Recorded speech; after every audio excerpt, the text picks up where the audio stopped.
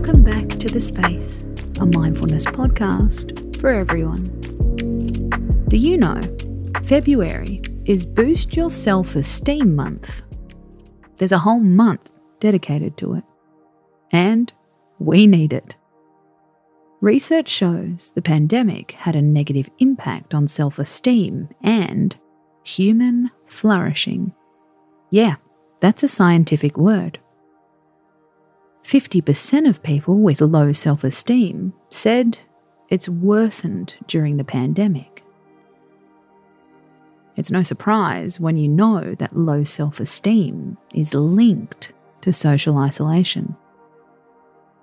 So, why haven't we recovered? According to the National Health Service, low self-esteem can become a long-term problem. That doesn't mean it's unfixable. This is what the NHS has to say about boosting self-esteem post-COVID. Step 1. Challenge your beliefs.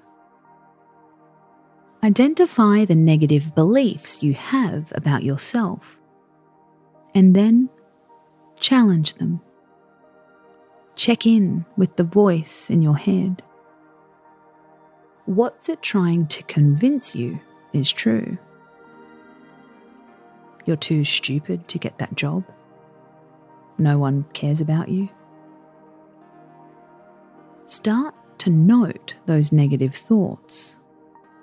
Write them on a piece of paper or pop them in your smartphone.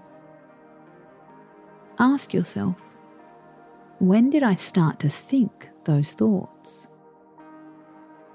Write down evidence that challenges the negative beliefs. I'm really good at cryptic crosswords, or my sister calls for a chat every week. Now write down other positive things about yourself. I'm thoughtful. I'm a great cook.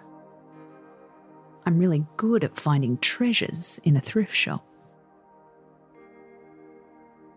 Write down good things that other people say about you. Aim to have at least 5 positive things on your list and add to it regularly. Then put your list somewhere you can see it. That way, you can keep reminding yourself that you're really okay. Step 2. Build positive relationships.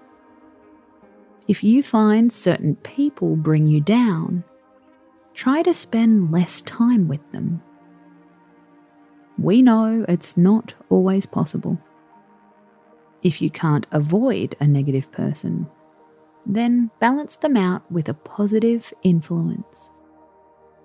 Nurture relationships with people who do make you feel good.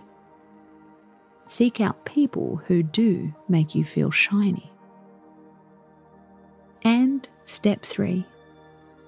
Be kind to yourself. Being kind to yourself means being gentle to yourself at times when you feel like being self-critical. Think what you'd say to a friend in a similar situation. We often give far better advice to others than we do to ourselves. You are worthy. You are unique. You are appreciated. Don't let your inner critic tell you otherwise. Space out.